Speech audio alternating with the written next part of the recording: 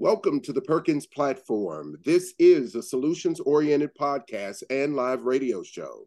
Each broadcast, we dedicate just about 30 minutes to explore topics of interest for leaders and professionals in education and a variety of other disciplines. And this is your host, Brian Perkins. I'm really excited today. I have two guests with me that are actually chartered psychologists in the British Psychological Society that are joining me from across the pond, as we often say. It's more than a pond, but I'm excited because they are going to expand on the work that they've been doing with what I will refer to as a fairly common, I won't call it disorder, but a condition, if you will, that leaders find themselves in, and not just leaders, but a lot of people in professional roles and with professional roles and responsibilities. And it is something that is referred to as super helper syndrome. I know it's a number of you out there that are probably going, uh-oh, this one might be talking about me. And so I have today with me Jess Baker, who is, as I mentioned, a chartered psychologist. She started a career in healthcare and is now specializing in business psychology, has delivered a lot of webinars and speaking engagements, and has her own online program called Tame Your Inner Critic, speaks at conferences, and also her partner, Rod Vincent, who is also a chartered psychologist in the British Psychological Society, who had his career also as a business psychologist and has helped to develop leaders in 41 countries. So, wow, that's a lot. And so has poems and stories and has won competitions. Now, I'm really excited also to hear about a book that's being released soon that was co-authored by today's guest. It is entitled I keep wanting to call it superhero, super helper syndrome. It's almost a tongue twister though, isn't it? Super helper syndrome. And it is a finalist for the wellness and well-being section of the Business Book Award. So congratulations on that. But I want to welcome both of you. Welcome, Jess and Rod. Hi, Brian. Thank you so much for having us. Hello, such Brian. A pleasure. Such a pleasure to have you. So I know, I told you at the beginning, we only have 30 minutes and with two people, lightning speed. So I just want to jump right in. And I want to thank you because there's so many people that I work with that a lot of times I have to talk them out of feeling like they have to be everything to everyone all the time. Yes. And you've probably all heard this common analogy that they use when trying to tell people that they need to take care of themselves. They often talk about this, the instructions we get when we're on an airplane. So they talk about where the exits are, they talk about how to fasten your seatbelt, and then they offer one really important piece of advice. And that piece of advice is, if someone near you is in need of assistance, put the mask on yourself first. And for a lot of us, it's counterintuitive, like, oh, how selfish. Why would you do that? If someone else is in need of help and you can help them, why not put the mask on them and then help? But it's really counterintuitive, is that you can't help someone else if you yourself are not well taken care of. So I've used it a lot, but I think yours goes even beyond that. And I'd love to hear you talk about this, but that not just being in a helper mode, but in a super helper mode. That's really resonated with me. So tell me a little bit, wherever you want to start, about your work, how you got here, and what made you realize we need to tell people about this. Well, thank you. And I'm so glad that you resonate with this. And it's something that's become more and more apparent as we've been talking about the book. And it is actually available to purchase in the UK and online. And we're hoping that it comes out in the US very soon, but I think it is available. On Amazon and on Amazon, yes. I already ordered it. So yes, it is. Thank you. Thank you. So in short, it's come out of my experience, as you know, in the healthcare over 20 years ago. I realized I was highly empathic and perhaps a bit, quote unquote, too sensitive. Retrained as a business psychologist, and then through my work actually as a consultant with NHS, with private healthcare as well, I was still noticing the kind of person that just can't stop helping. And I also run my own private coaching practice. In the last few years, especially pre-lockdown and especially through lockdown as well, even more so, I kept being asked by clients to help them with a sense of finding their own identity that they'd lost because they'd focused so much on other people, whether that was a young family or aging parents or colleagues at work. They're just helping. And so the phrase super helper syndrome began to kind of come out of some of that work. And in the back office, just between me and Rod, I'd come off another coaching call and say, Rod, I think there's another super helper out there, highly empathic person. Sure. Yeah, and so that's where the idea for the book came, because they would just seem to be everywhere, and everyone we spoke to was saying, yes, they either say that's me, or they say that's my mother, that's my sister, or that's I know people like that, just as you did. Yeah. So that inspired us to kind of start doing a bit more systematic, digging around and doing interviews and talking to nurses and teachers and so the people in the obvious caring professions, but also accountants and everyone to estate agents. Yeah, there's an estate agent in the book as well, who was helping compulsively. So we found them everywhere, didn't we? Yeah, and it was important to us to understand, as psychologists anyway, to look at that data and try to understand what the motivation is here. And so that's why, as you'll see in the book, why are they doing this? Out some of those unfortunately irrational beliefs, and to help the reader identify what they are, and then of course how to deal with them. Sure.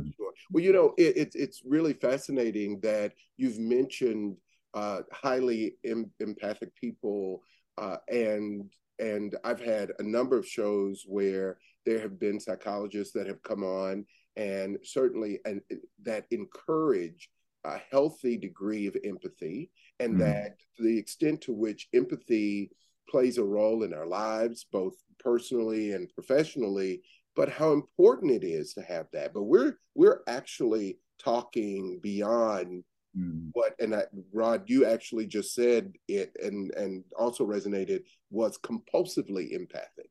Was the phrase you used, and so what does that look like?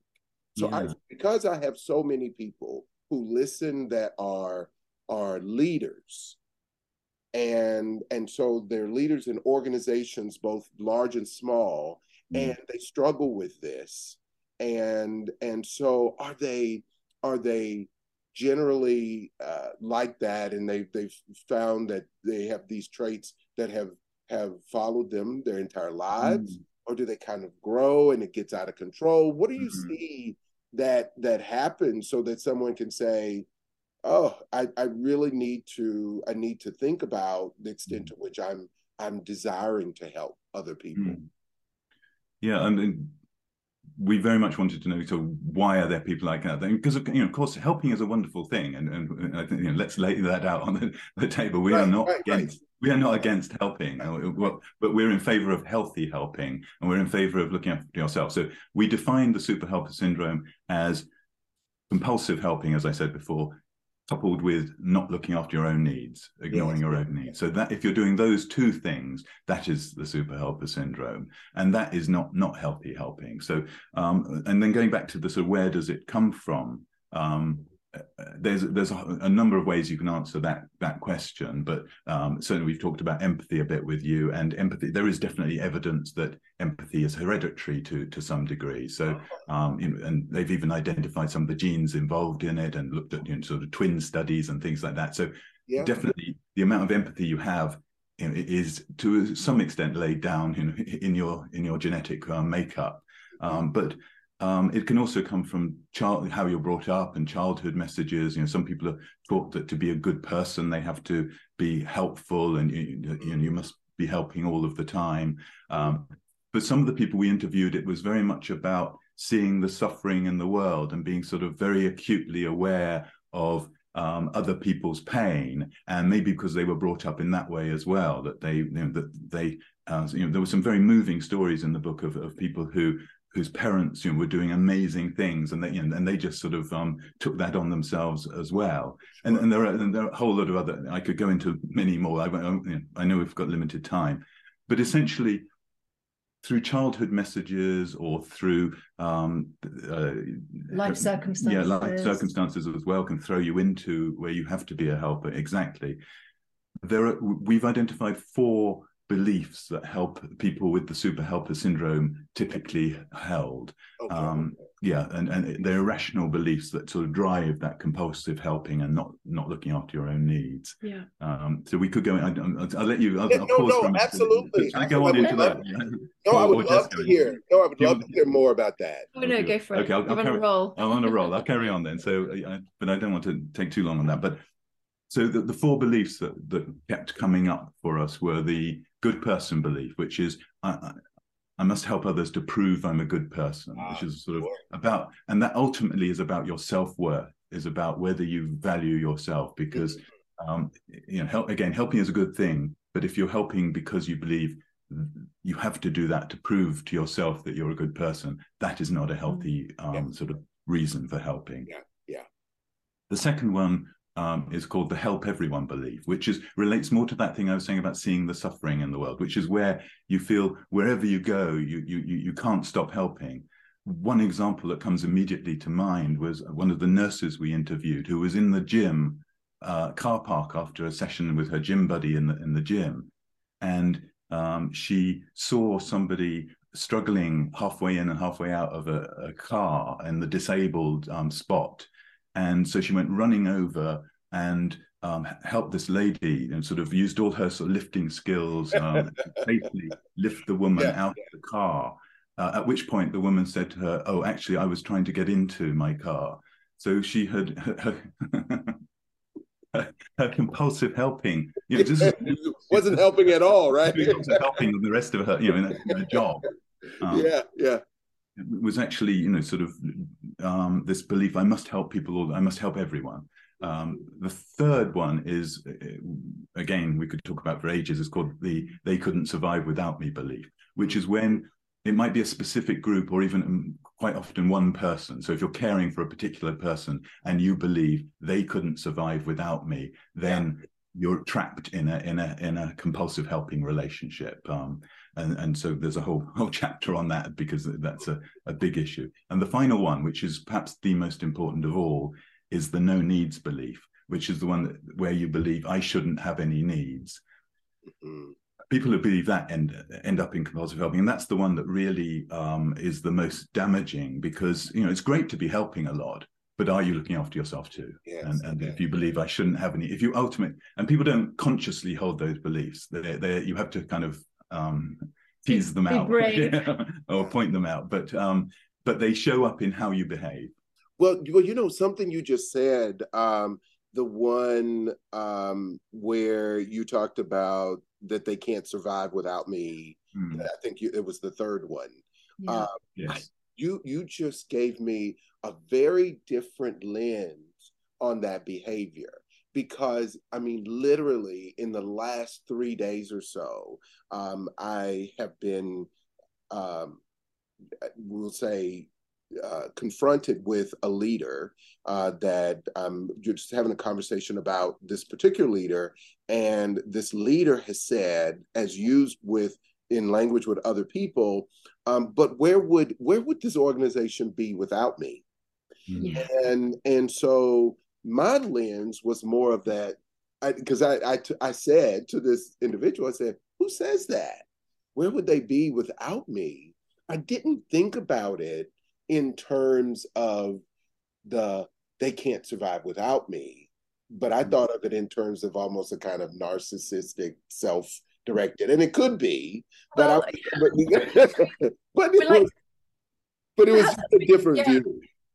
And perhaps that's because we like to think of ourselves as important, don't we? We do. And especially when we care, especially when we want to put the effort in to make sure that the project goes really well or the team is functioning well enough.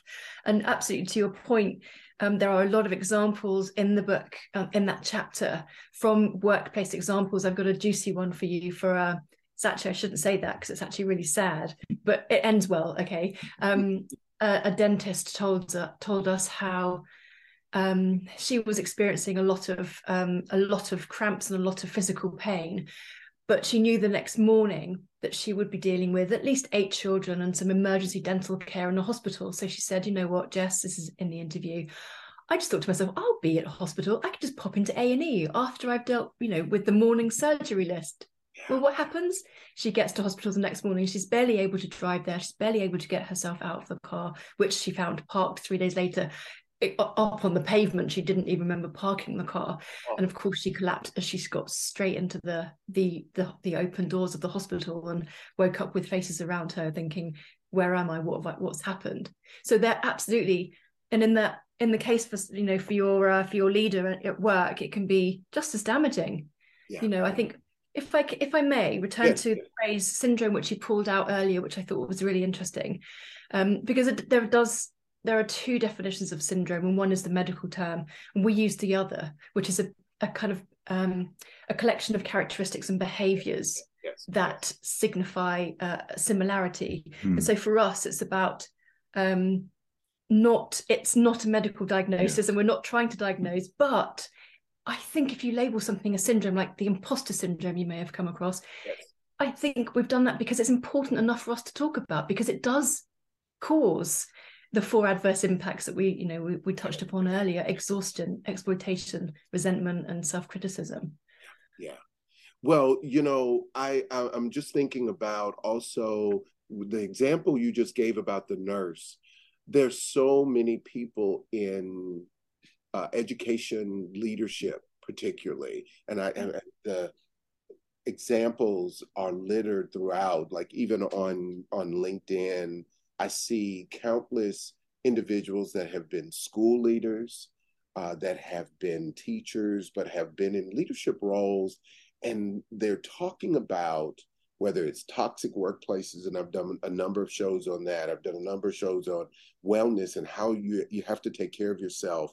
But I think that last category too is one that will probably resonate with a lot of people. I can't now. I'm really excited, even more so, to receive my copy of the book, because I love when you give examples. Like this is what the pattern looks like. And because, like I said, you gave me a whole other viewpoint, but I had a colleague also that was responsible for a program, and the program basically lasted, let's say 2 months intensively.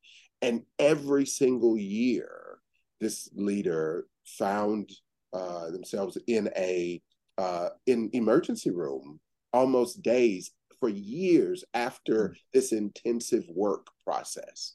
And we all would say, okay, you have to do something different this year. Take it easy, what's going to end. And would say over and over again, oh, I know what's going to happen.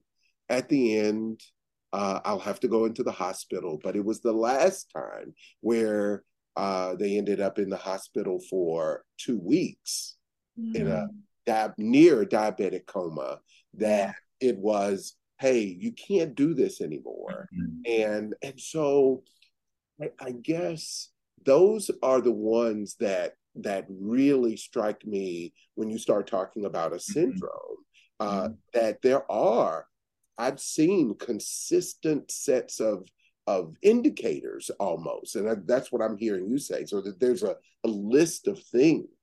So I want to ask you, and maybe this is something you might ask your clients to reflect upon, but I want to ask you, what are the things you would advise people to to reflect upon, to say, do I need to take a deeper look at myself and my behavior? Am I in the category of a super helper? What are some of those indicators that would be helpful to someone? Okay, first, so how to know if you might be in that category of the super helper syndrome?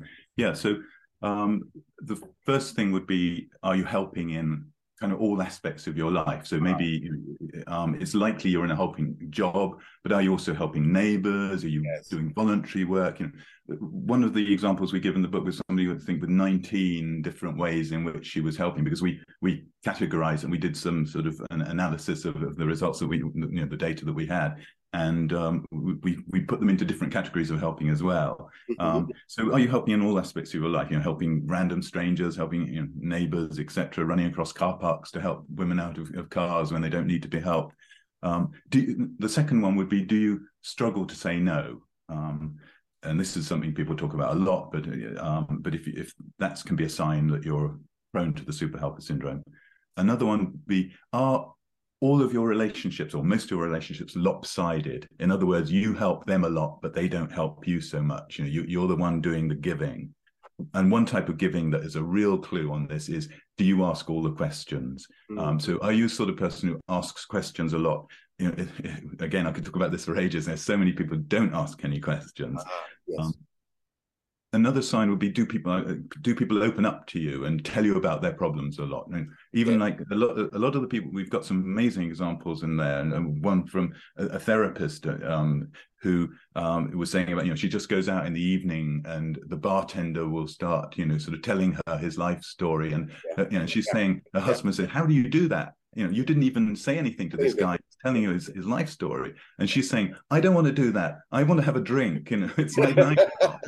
So do people open up to you is another one. Are you the one that everyone turns to for help? A big theme was, do you feel guilty when you can't help, or if you're unable to help? And then the biggest one of all, which sort of, as I said, encompasses, this is the big, the what do you say, the $64,000 question, if you use dollars. The big question is, do you deny your own needs? And that's a really important sign. So there's a whole list of things that might indicate that you're prone to this syndrome. Yes. Thank you so much for that. You made me think about a time in my life years ago where every aspect of my life, I was in a leadership role. And I mean, every aspect of, I went here in this organization, or at church, or this, I was one of the leaders. And I stopped one day to ask myself, why is it that everywhere I go, and I think some of it happens that people can read you. I tell you a quick story. I was somewhere and there was an incident that happened, and I'm just standing around like other people and in fact, I like less than other people. I had on a t-shirt, some flip-flop sneakers, and ratty shorts, and people were standing around the crowd, and the police came, and the police and was looking around, and he came over. They had said a few words about, people, please step aside, but he came over to me. I was just a person in a crowd, and he said, do you mind asking these people to step to the sidewalk? And I was looking around like what did I do? This is a serious story. And then I turned and I said, hey folks, they need us to get off of the road and get onto the sidewalk. And then so people just got off the road and into the sidewalk. And I was just standing there kind of like, I'm just like everybody, like, why did he come to me? But what I did is I started to step back in other organizations and say, because I asked myself, am I giving myself the opportunity to be led, not to always be the leader? And so what you said made me think about something that people might ask themselves too, is, are you giving yourself an opportunity to be helped, to be replenished, to be served? Because I've seen people, and now thinking about like at restaurants, I don't think I fall in the category, but I think there are times when people just go overboard to try to help someone else, even a server at a restaurant. So that's more of what I'm thinking about. But that is an instrumental question. What do you give yourself an opportunity yourself to be helped? Yeah. Okay, loads of things come to mind, Brian. My goodness, what a fantastic story that is. You must have been making more eye contact than others. You must have. I don't know what it was. Who knows? Who knows? But that's happened. So, time again, we've got those examples, as Rod was saying, in the book, about people just saying, oh, it just happens.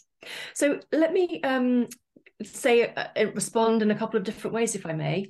First of all, we do, as you might imagine, advocate that people start using boundaries and that they set and establish healthy helping boundaries, which means, very simply, although very difficult to put in practice, but we give you as many tools as we can. That means choosing who you help, how you help, and when you help. So you are consciously thinking through, this person sounds like they need my help. Okay, or I've anticipated they might need my help. What do I do next? And you literally work through that process, asking yourself and even asking them. Maybe it's, do you need my help right now? Can you wait till next Wednesday? If you still need it then I've got free time and I can help you. I can give you a lot more time and headspace than I can now. Maybe it's thinking about the type of help you give.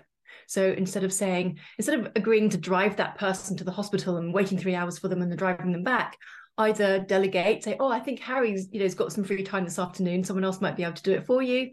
Or you could say, I don't have the time to do that right now, but I can help order you a taxi. I can phone and order that for you if you'd like. There are lots of different ways to think about boundaries, because one thing we know for sure, it's almost impossible to say no to requests for help a lot of the time in real life. Yes. So we give the reader a lot of opportunities to push back gently, to start establishing their own boundaries. But often what happens, Brian, is that the guilt seeps in again, and you start thinking, oh no, I'm such a bad person. The opposite of the good person belief. I'm such a bad person to say no. I should be able to help more. I should have more time. So we have to deal with that, and we deal with that internal dialogue as well. And the other thing that might happen, and I wonder if you've had this, is that other people will start being shocked that you're saying no or pushing back. And they'll say, hang on a sec, yes. But you used to say yes all the time. Now you're saying no, and now you're saying no to me, but you know how important this is to me. And they'll go off on one. Yes, potentially. Yes. You're nodding. Yes. Yeah. Oh yes, absolutely, yes, that definitely happens. But let me tell you, I think you have given people more than enough reason to do as I've done. It is available on Amazon in the US. The paperback version is, I think, $18 or so. And maybe I can't remember, but no, actually, sorry, it's Kindle version is $18. And so certainly sounds well worth it.